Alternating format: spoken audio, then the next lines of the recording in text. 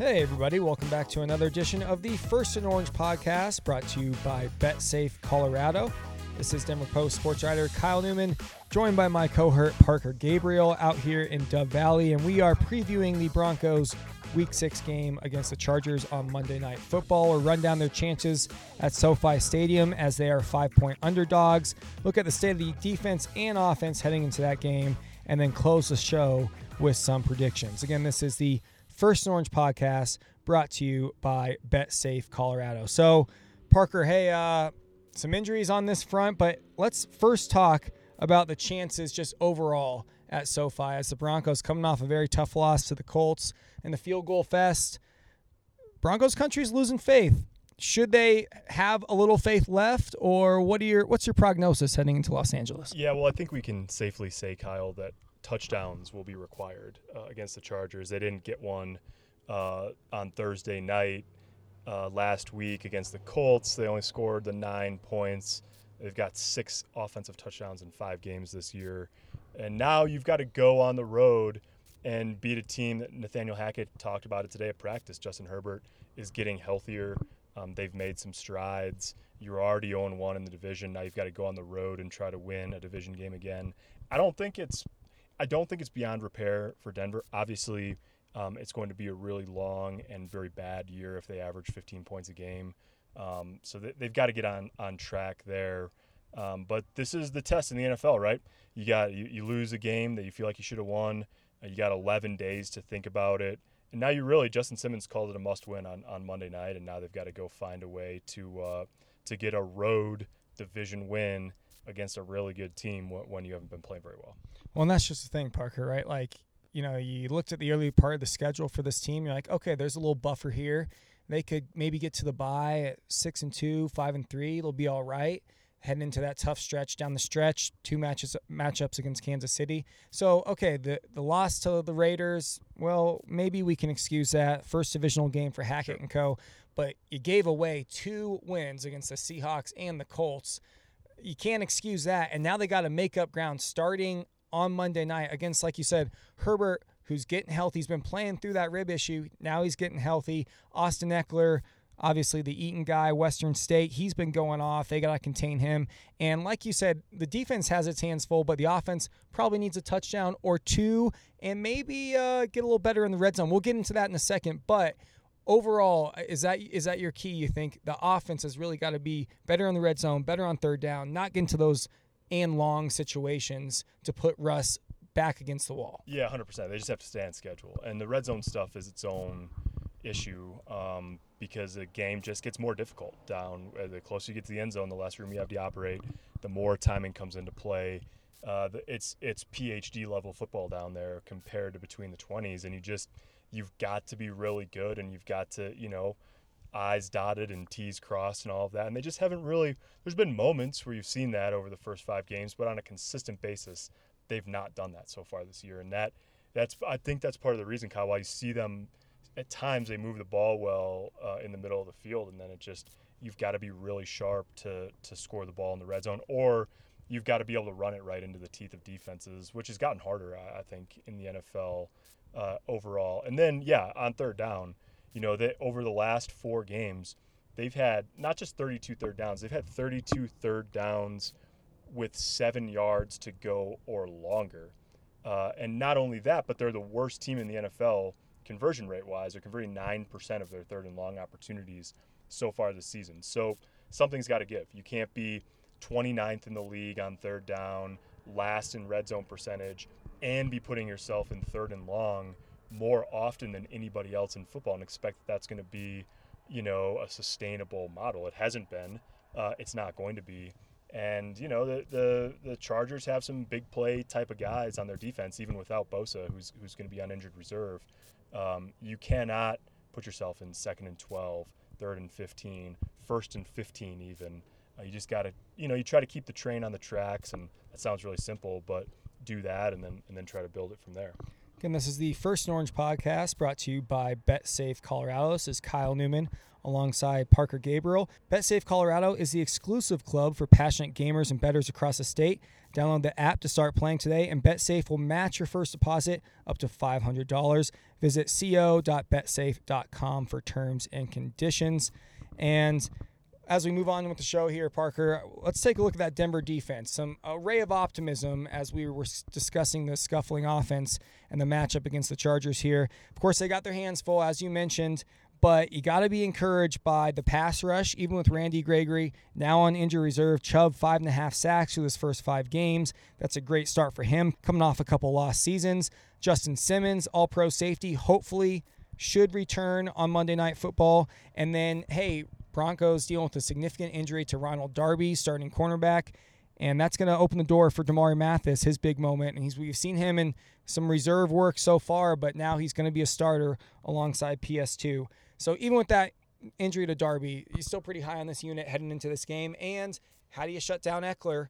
And we'll hear from Chubb in a moment, but I want to hear your take first. Yeah, definitely. I mean, I think the thing about losing a guy like Ronald Darby is the other players are going to have to step up, and it probably will be Damari Mathis starting. You know, Michael Ojemudia may be back this week after missing 4 games, or the first 5 games, I suppose, on injured reserve. So, you know, you just may see the way that their defensive rotations and their packages change a little bit. You know, they can play Mathis and obviously Surtain and K'Wan Williams in the nickel. If Justin Simmons comes back, you got to figure that they may still find some ways to keep Caden Stearns on the field because he's played pretty well in Simmons' absence. PJ Locke's giving him a nice lift as that sort of dime back. So, you know, you're going to miss at some point during the season. You're going to look at it and say, man, Ronald Darby's a pretty good player, and you can feel his absence a little bit. But that's a spot where they're pretty well equipped to handle his absence. And then they've done, you know, it's only 1 game, and Indianapolis' offensive line was terrible. But they did a pretty good job for the first of what they hope is 4 games minimum, maybe a couple more than that, without Randy Gregory, because Baron Browning and Nick Benito played pretty well. And then, as you say, you know, Bradley Chubb's been that guy for the defense so far this season. Again, this is the First and Orange podcast brought to you by BetSafe Colorado. Kyle Newman alongside Parker Gabriel. And one more thing on Justin Simmons' return, you mentioned it, Caden Stearns. You got to imagine they find a role for him. He's coming off his first multi-interception game, couple nice zone reads, and he picked off Matt Ryan last week, really saving the offense's bacon, even though they couldn't convert in the end in that loss in overtime. But you got to imagine they find a role for him. And then PJ Locke, as you mentioned, he's coming back from the concussion he suffered a couple weeks ago in Las Vegas. He told me he's clear from concussion protocol and will be playing on Monday night. Now that's a boost to the Broncos special teams, if not the reserves of that secondary. So again, First and Orange podcast brought to you by BetSafe Colorado. Don't miss out on all the action. Get in the game with BetSafe Colorado, the newest sports book in Colorado. There's nothing like riding with your favorite team and player all the way to a big win. Get off the sidelines, get in the game with BetSafe Colorado. Download the app to start playing today, and BetSafe will match your first deposit up to $500. Visit co.betsafe.com for terms and conditions. And before we turn it over and start talking about the offense, let's go to Bradley Chubb, who I caught up with in the Broncos locker room today, and he talked about containing Austin Eckler and the Chargers offense. Take a listen in. What's the key against Chargers, Herbert, and just kind of keeping them in check and keeping Austin Eckler in check, too? Yeah, we got to start that run game for sure. You saw he went for, 170 last week, so we got to make sure we start the run game early and often. Get him into those third and long, second and long passing situations, and just try to get after Herbert. He's honestly one of my favorite quarterbacks in the league. I saw him as a rookie, just saw his development throughout, his whole career. Right. So it's been fun to play against him, compete against him. So we know the challenge that it presents, so we just got to make sure we live up to it. Again, that was Broncos outside linebacker Bradley Chubb talking about the Week 6 matchup in Los Angeles at SoFi.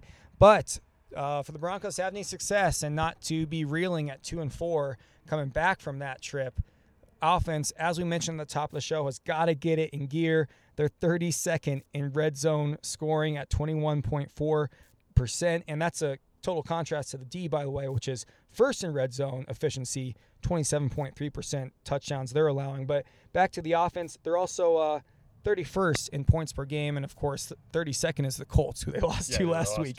So first question, what about the tackles? I mean, Hackett's been elusive, but it's got to be Calvin Anderson. And at left tackle for Garrett Bowles, who broke his leg, out for the season. And that right tackle, is Billy Turner ready to go? Not really sure. He's been doing side stuff.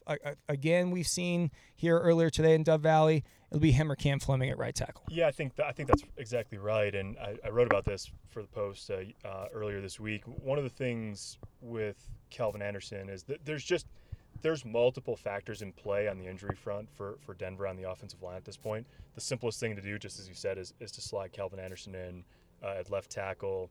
He seems more comfortable on that side than he does on the right side. Cam Fleming's played okay at right tackle so far. Part of the equation is what Quinn Minor's status is at right guard. He's been the way he played just in the first part of the opener before he got hurt.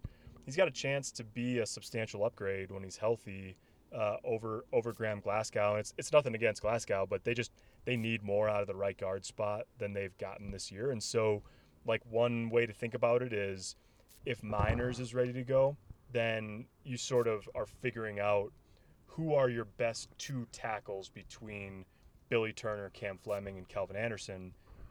But if Minors isn't ready to go and Turner is, I think there's a situation in which you sort of take the temporary approach, put Billy Turner at right guard, pair him with Fleming on the right side, slide Calvin Anderson in to right tackle, and then to left tackle, and then perhaps at least you're getting a steady play from Calvin Anderson at left tackle, better play at right guard from Billy Turner, and so on and so forth. So it's not just the one spot. They're really, to my eye, and then Dalton Reisner had a back issue pop up today and didn't practice at all. So you're really talking about 3 or 4 spots. Yeah. You're talking about 3 or 4 spots on the offensive line right now. Just, and this is why Nathaniel Hackett, why he's playing a little bit coy on it is because you never know what's going to happen. They thought they were going to have Quinn Minors back. Remember, he told you that it was his time and he needed to show that he was back and all of that. And he went out and pushed himself in practice and popped his hamstring again. Yeah, aggravated the hamstring injury. And he had told me the day before, he's like, yeah, I feel great.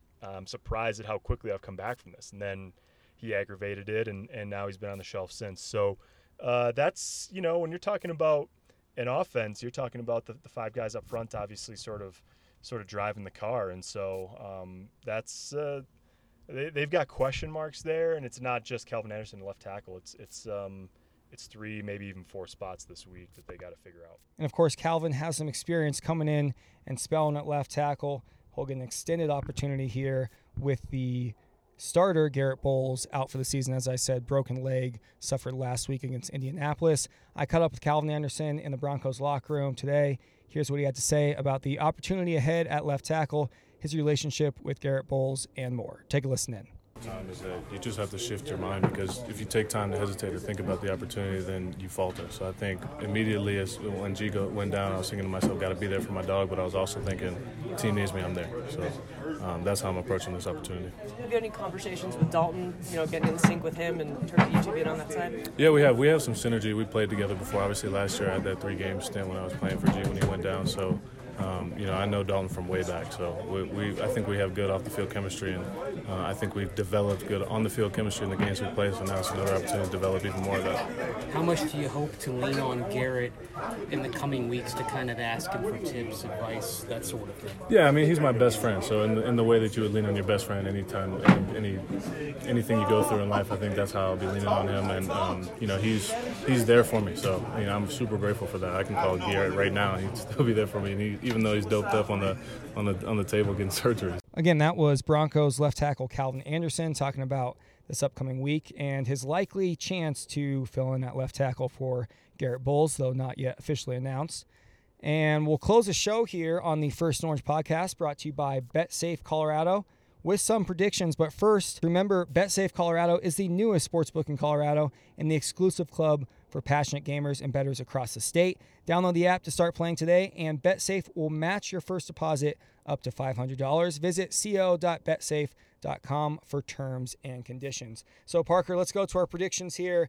And the Broncos have burned me the last couple weeks, last few weeks. Yeah. Homer. I'm getting called a homer. I'm getting emails from visiting fans in other markets who like to read the scouting report and check out the predictions. And they had a fun time with the Indianapolis game last week. Of course, we all picked the Broncos. I was going to say, I don't know that there are a lot of win people that one. lining up to pick the Right. Broncos. So let's go here. As I mentioned at the top of the show, Chargers 5-point favorite.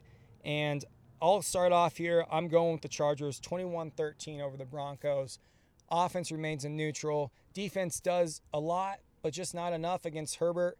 And Herbert and Eckler, that combination of the run and pass, going to get them over the hump, the home team that is the Chargers. Parker, what do you think? Yeah, I've got the Chargers too. I have them covering the 5 as well. Relative barn burner, given what we've seen on the Broncos beat so far this year, but I'll take the Chargers 27-20. I just think they're a better rounded group. And look, I mean, the Chargers aren't without issues. We talk a lot about Denver and the injury situation, all the guys on IR. Well, the Chargers put Rashawn Slater, their left tackle, and Bosa, on IR in the past week, and they're finding their way through that. Even still, I just think they're a little bit more well-rounded. They have a little bit more that you can trust offensively at this point, and that's enough to get it done and drop Denver to 2-4. See if the Broncos can prove us wrong. Again, that's on Monday Night Football, Broncos at Chargers at SoFi. This has been the First and Orange podcast brought to you by BetSafe Colorado. This is Kyle Newman for Parker Gabriel. Appreciate you listening in to today's show. And until next time, folks, take it easy.